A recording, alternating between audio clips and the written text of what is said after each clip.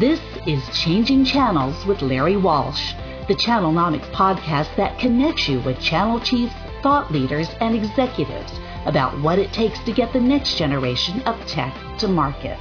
Here's your host, Larry Walsh, the CEO and Chief Analyst of Channelnomics.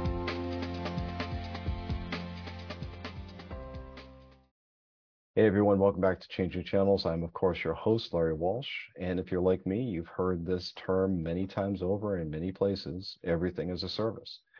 It is the seemingly unstoppable trend of our industry. Everyone seems to want to become a services-based company and generate revenue on a recurring basis. On the consuming side, though, on the customer side, this means that they're paying on what they consume or what they use. Now, for born in the cloud and cloud-based companies, this is not new, and it's pretty straightforward. This model is what they were built for. It is their model. But for legacy hardware companies, the transition is a bit trickier. Hardware companies that sell devices from desktop to the data center have been plotting transitions to break away from their traditional transactional models and put themselves squarely in the everything as a service column. Now, the transition for them isn't easy.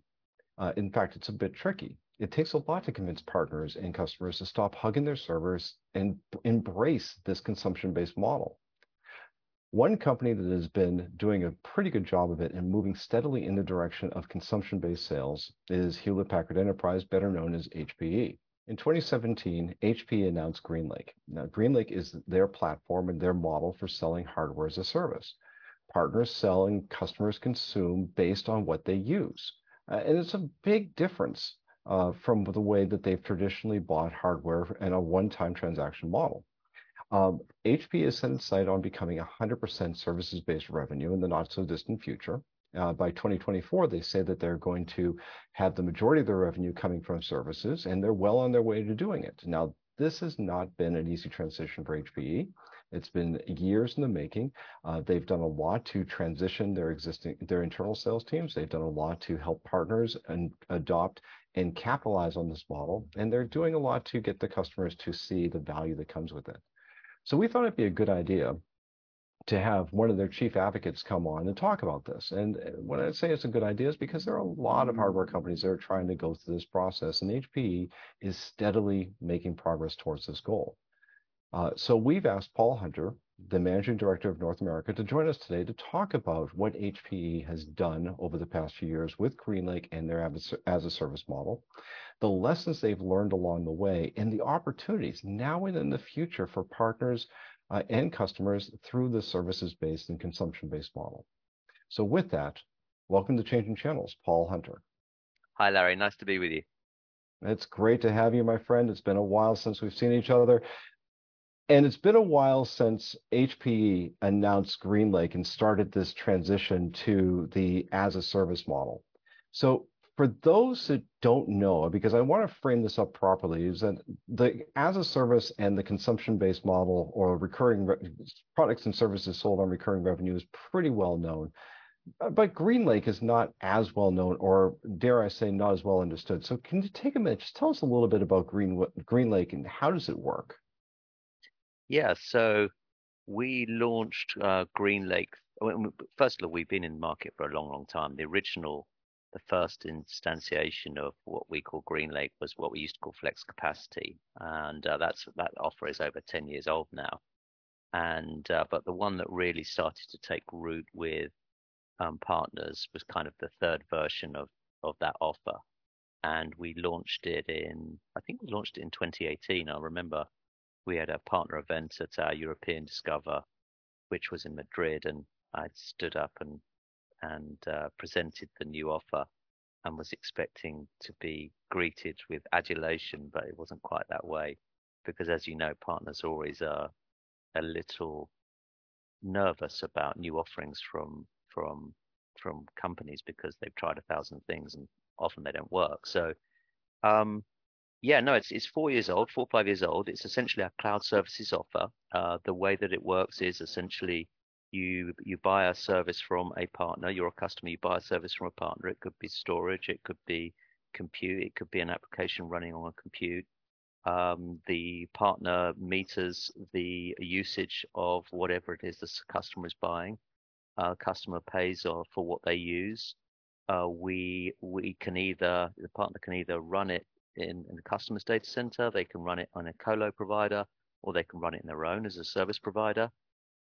So think of it as a hybrid cloud offer that is sold by a partner to a customer, and it can be hosted or run by the customer, the partner, or us. Kind of all those options are available. So is it fair to say that for those customers that still want to hug their server, they can pick up a server and take it wherever they want to, but still use it on a consumption-based model?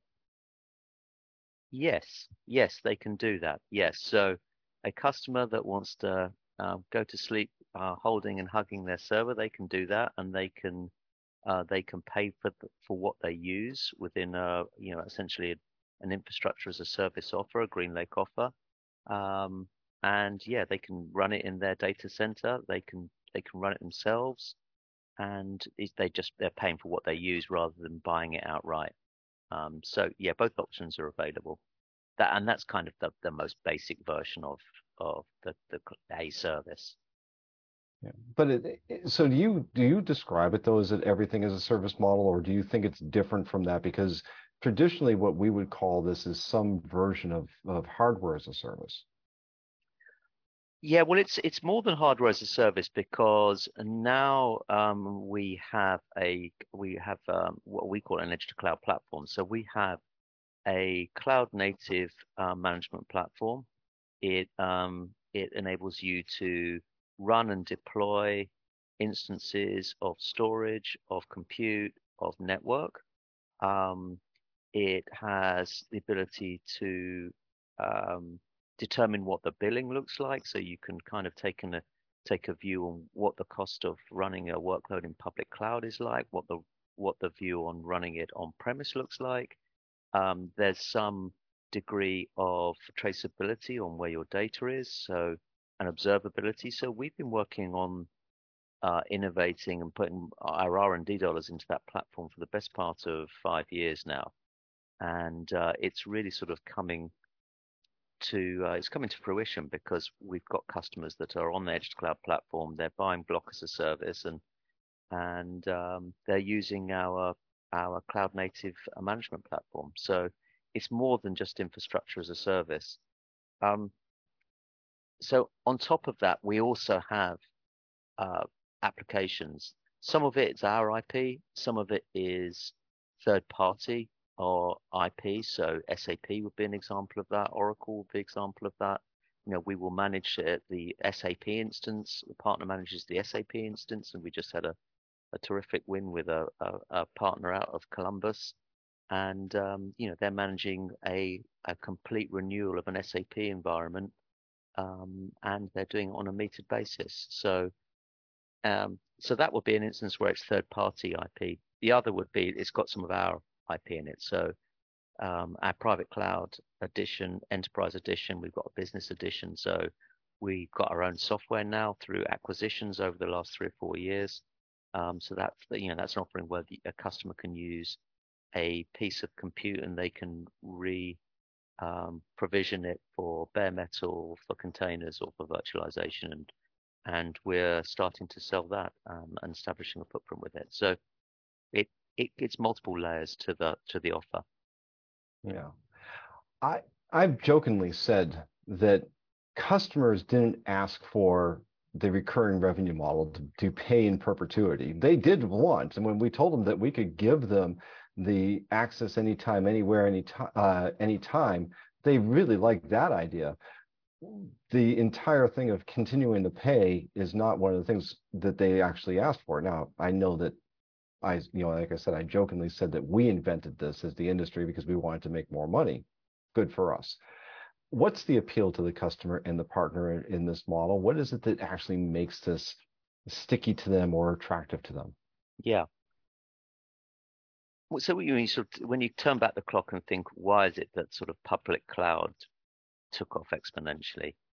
And I mean, I think that originally there were probably 2 or 3 dimensions to it. The first was the speed. forget an IT project and creating a business case, doing a pilot, doing some testing, ordering some infrastructure, getting it delivered, negotiating it. In 6 months down the line, you've got something that you are testing. You've got some service that's available immediately. So the speed was a massive transformation in customers' experience. They kind of like being able to pay for what they use. And I think probably 10, 15 years ago, economics was a part of the proposition. I think that has changed fairly considerably now in recently, so that it's now the economics depend on what you're running and what the workload looks like. So I think those were the two really big factors in customers liking cloud. What has lent itself to hybrid cloud are probably two things. One is all of that sounds great as long as all your data is somewhere in a data center being managed somewhere. But it's not easy to refactor applications. So that is a lot of work. There's a lot of expense. There's a lot of time. And you don't necessarily get the benefits associated with moving your application. So that's probably the first thing that has changed, or customers have more knowledge of. Second is it takes account of where your data is. And a lot of data are being generated in ships, in stores, in airports, in planes, in people. And it doesn't always make a whole lot of sense to take that data somewhere else, do some analysis into it, and then return it to its point of origination. So taking account of data, taking account of where data is, but then being able to give a customer that speed to access of service is a really big deal. And then the other thing that customers enjoy is they don't have to buy all the capacity they need for the next year or year and a half. They can buy the capacity they need for the next 2-3 months, and then they use what they need, and as they need more, we deliver more. So it doesn't tie up as much capital in assets that aren't being utilized. From the early days of public clouds, that was one of the promises: agility, scalability, flexibility, that you could scale up or you could scale down if you needed to. But the market quickly moved more towards, well, let's lock you in to certain levels of capacity.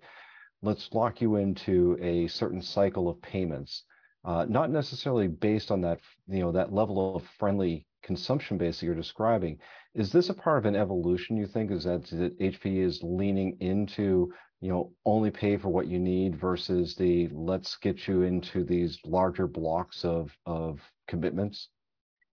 Well, the relationship between commitment and flexibility, and you've got this triumvirate of commitment, variability, and economics. And what we do is give the customer the options. I mean, in a very similar way to public cloud provider. If you want the ultimate flexibility, then likely it's going to cost more. And if you're totally 100% committed, then the cost is less. And we kind of have a similar optionality. So it depends what a customer wants. It depends what the performance of the attributes of the workload look like. And so we're happy to do what the customer thinks is right. But that's kind of, we sort of think of that as made to measure hybrid cloud. We also offer what are now sort of we would consider more standardized off the peg services. So block as a service would be a great example. The customer determines what level of availability they want, what level of performance they want, and then we charge them on the basis for which they use it. The partner charges them for the basis for which they use it, but they don't have all the optionality, and that's kind of probably increasingly where we're seeing broader scale partner adoption, because the made to measure hybrid cloud offer, which is the bulk of our business to date, is complicated. There's a lot of complexity tied up in it. There's complexity tied up in the architecting, the solutioning, the customer engagement, the contractual terms, and as much as we look to simplify, it's still a complex and demanding pursuit for partners and for ourselves, and so that isn't the right model for all customers. We need a far simpler rinse and repeat approach, which is easier for partners to sell, solution, and operate. Right. You've talked about this. I've seen you quoted in a few articles talking about the opportunity that's ahead. It's more than just ahead. You talk about the opportunities that are here today. In fact, recently and within the past few months, you've actually increased incentives to partners to get them to become more engaged or give them more of a reason to lean into the GreenLake model.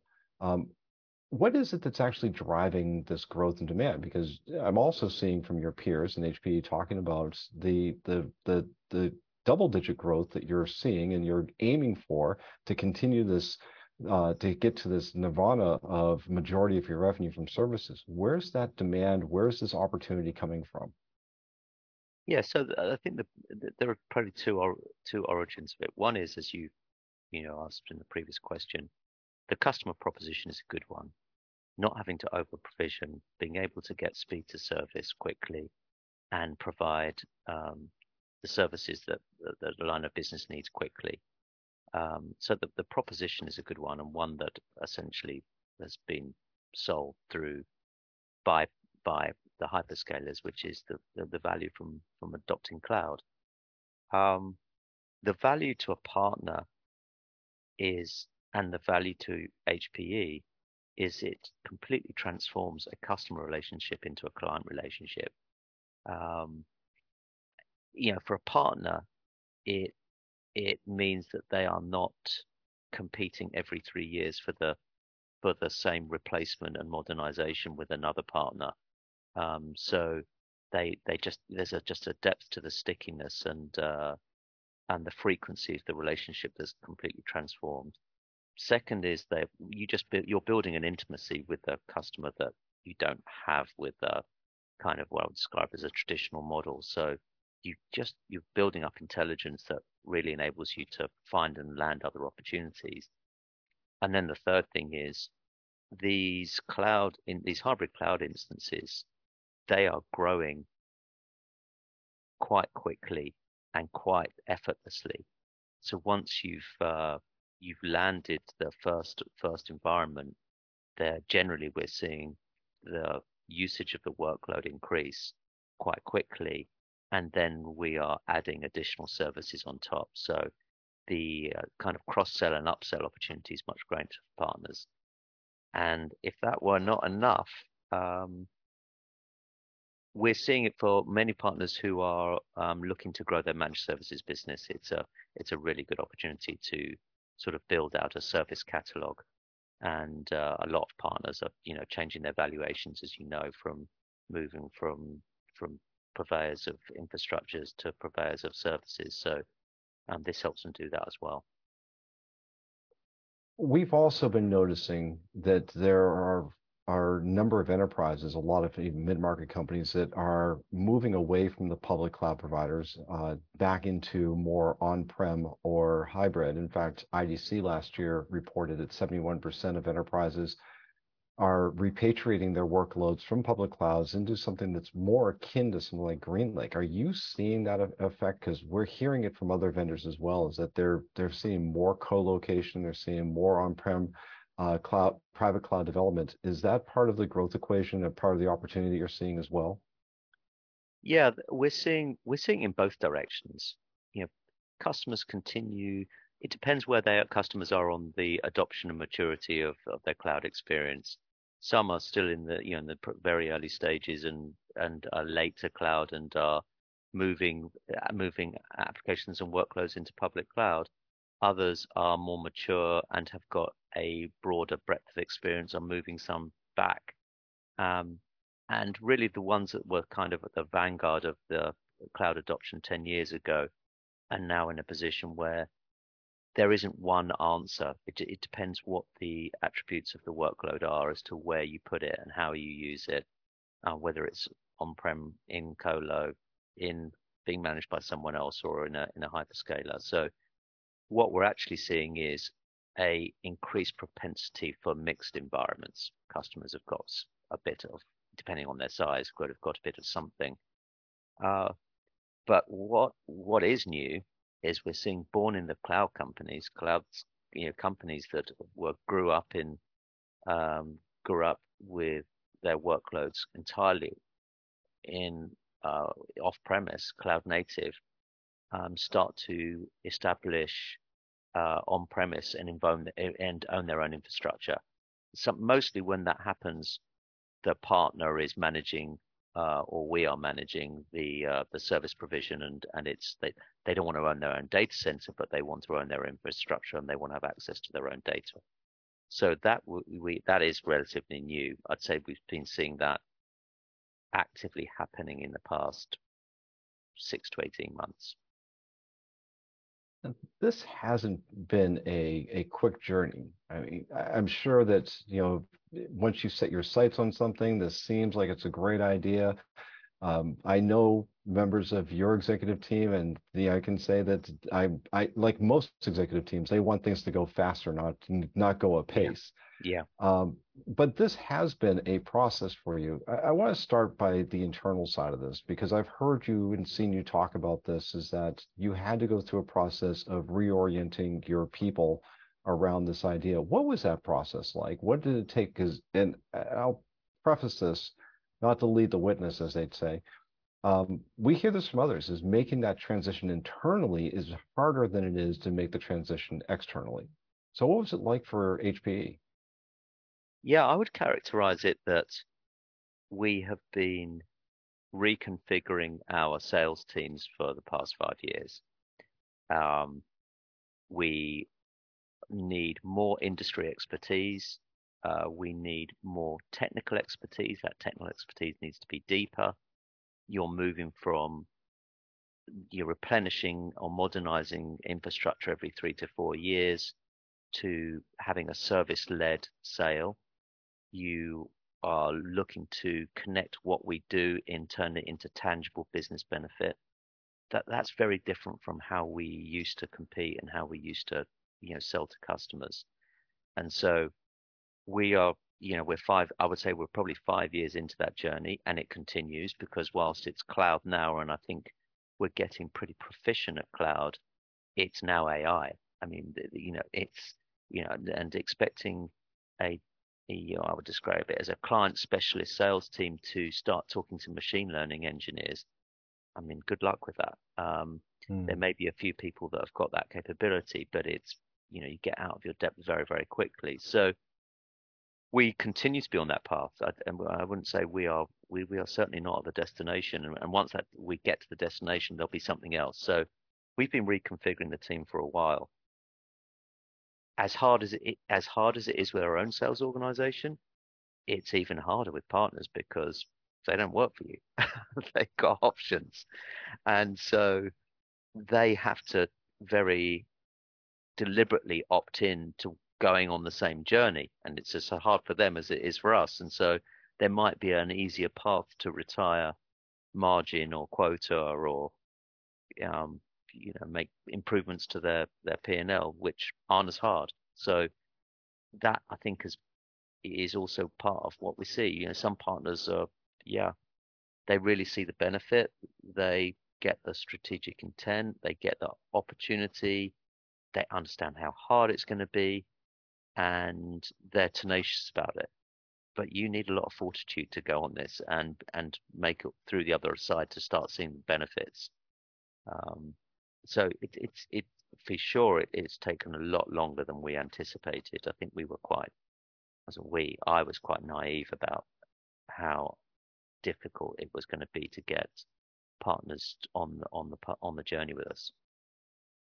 What did you have to do to get the partners on the journey? Because HPE not only speaks about enabling partners, but making partners more competent and independent so that they can act and capitalize on the add-on opportunities that come with this consumption-based model, this hybrid model.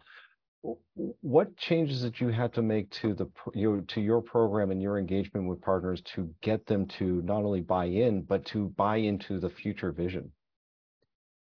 Yeah, so programmatically, it's a bigger profit opportunity for partners. Um, it's a path to managed services growth, which is more beneficial for valuation. And we, in this instance, we financially incent the cloud services offer in far more richly than we do the traditional offer. So partners make more money. But it's not enough to make more money if the effort to get there is so great that it's difficult to recoup the money. And so we try to make that as easy as possible. So we have dedicated sales specialists that will go and essentially help a partner to retire their first opportunity. You kind of think of it as someone we get someone has a sidecar to the motorcyclist, and once we've done the first, then we don't get engaged as early on the second and the third and the fourth, and by the fifth, we would say, generally the partner becomes pretty self-reliant. They need some help depending on the expertise, this particular opportunity and the particular workload that might be involved, but they can be pretty independent. So help with additional expertise, help with the program and profitability.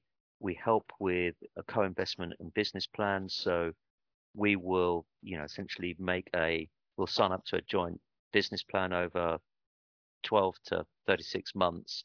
We'll prime the pump, we'll make the initial investment, and then based on hitting additional, targets along the way, we will continue to invest, but we also expect partners to co-invest.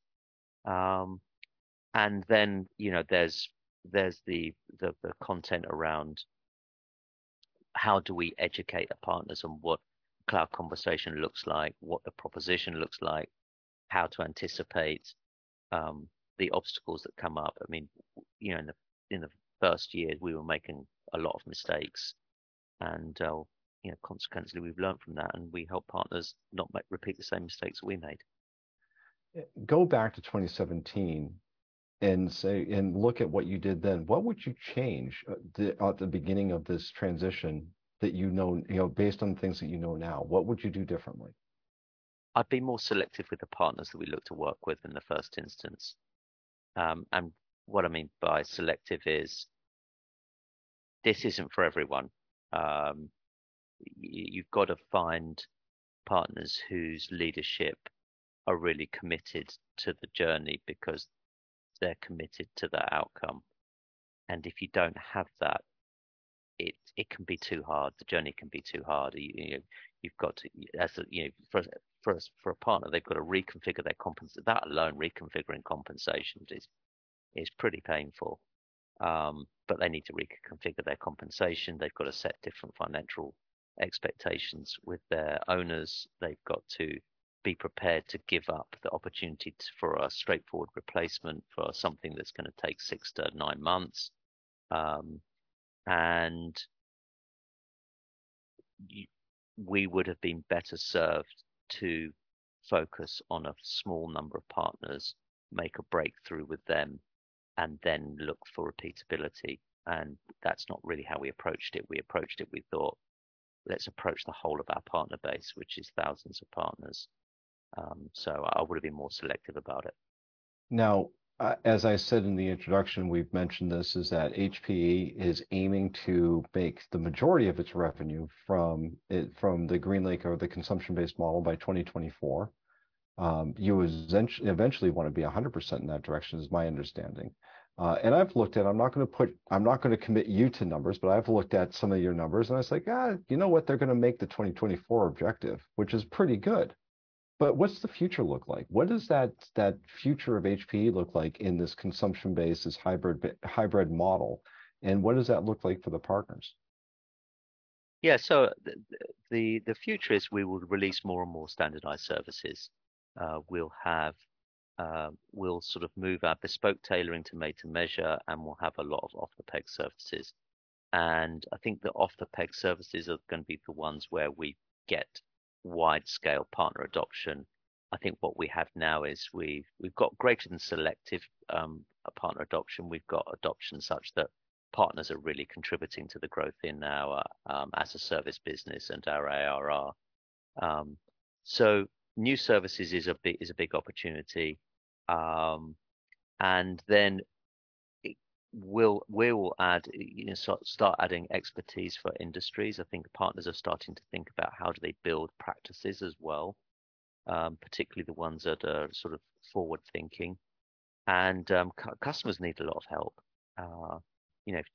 If you sort of just consider the frenzy that's going on in the market at the moment with artificial intelligence. I mean, it's fine for big customers who've got extensive resources and extensive expertise, but there are lots of customers that do not have access to that expertise or resources, and they need help. And partners have a significant part to play in really advising customers on how to benefit from these breakthroughs that are going to be made using large language models and fine-tuning them and all the ISV partners that are available. So this is just adding another layer of complexity to already dynamic and changeable market. The future has a lot of opportunity and a lot of uncertainty, and that's I think that the best we can say, it's going to look interesting. Paul, it's been great having you here, and it's been great having this conversation. I hope to get you back here again sometime soon. Yeah, it'd be great to join you again, Larry. And as a lot of partners often tell me, where there is complexity and confusion, there is superb opportunity for partners. There always is. Always is. Paul, great having you here, everyone. Paul Hunter, the Managing Director of North America at Hewlett-Packard Enterprise. Thanks, Larry. Well, that's about all the time we have for this edition of Changing Channels. Again, I want to thank our guest, Paul Hunter, the Managing Director of North America at HPE. And I want to thank all of you for joining us again here in Changing Channels. We do this podcast for you to help you understand what's happening out in the world. And as we like to say, how technology is changing everything and how the channel is bringing technology to the consumers. If you like what we're doing here, please subscribe and hit like and tell your friends about us. And also check out our other podcasts in the margin, as well as the Network Effect. Until next time, I'm Larry Walsh. Thank you for joining Changing Channels with Larry Walsh, a production of Channelnomics. If you've enjoyed today's episode, hit the like button, subscribe wherever you get your podcasts, and share with your friends. For more information about Channelnomics services and insights, follow us on Twitter and YouTube, and check out our website at channelnomics.com. Channelnomics is a registered trademark of, and Changing Channels is copyright by 2112 Enterprises, LLC.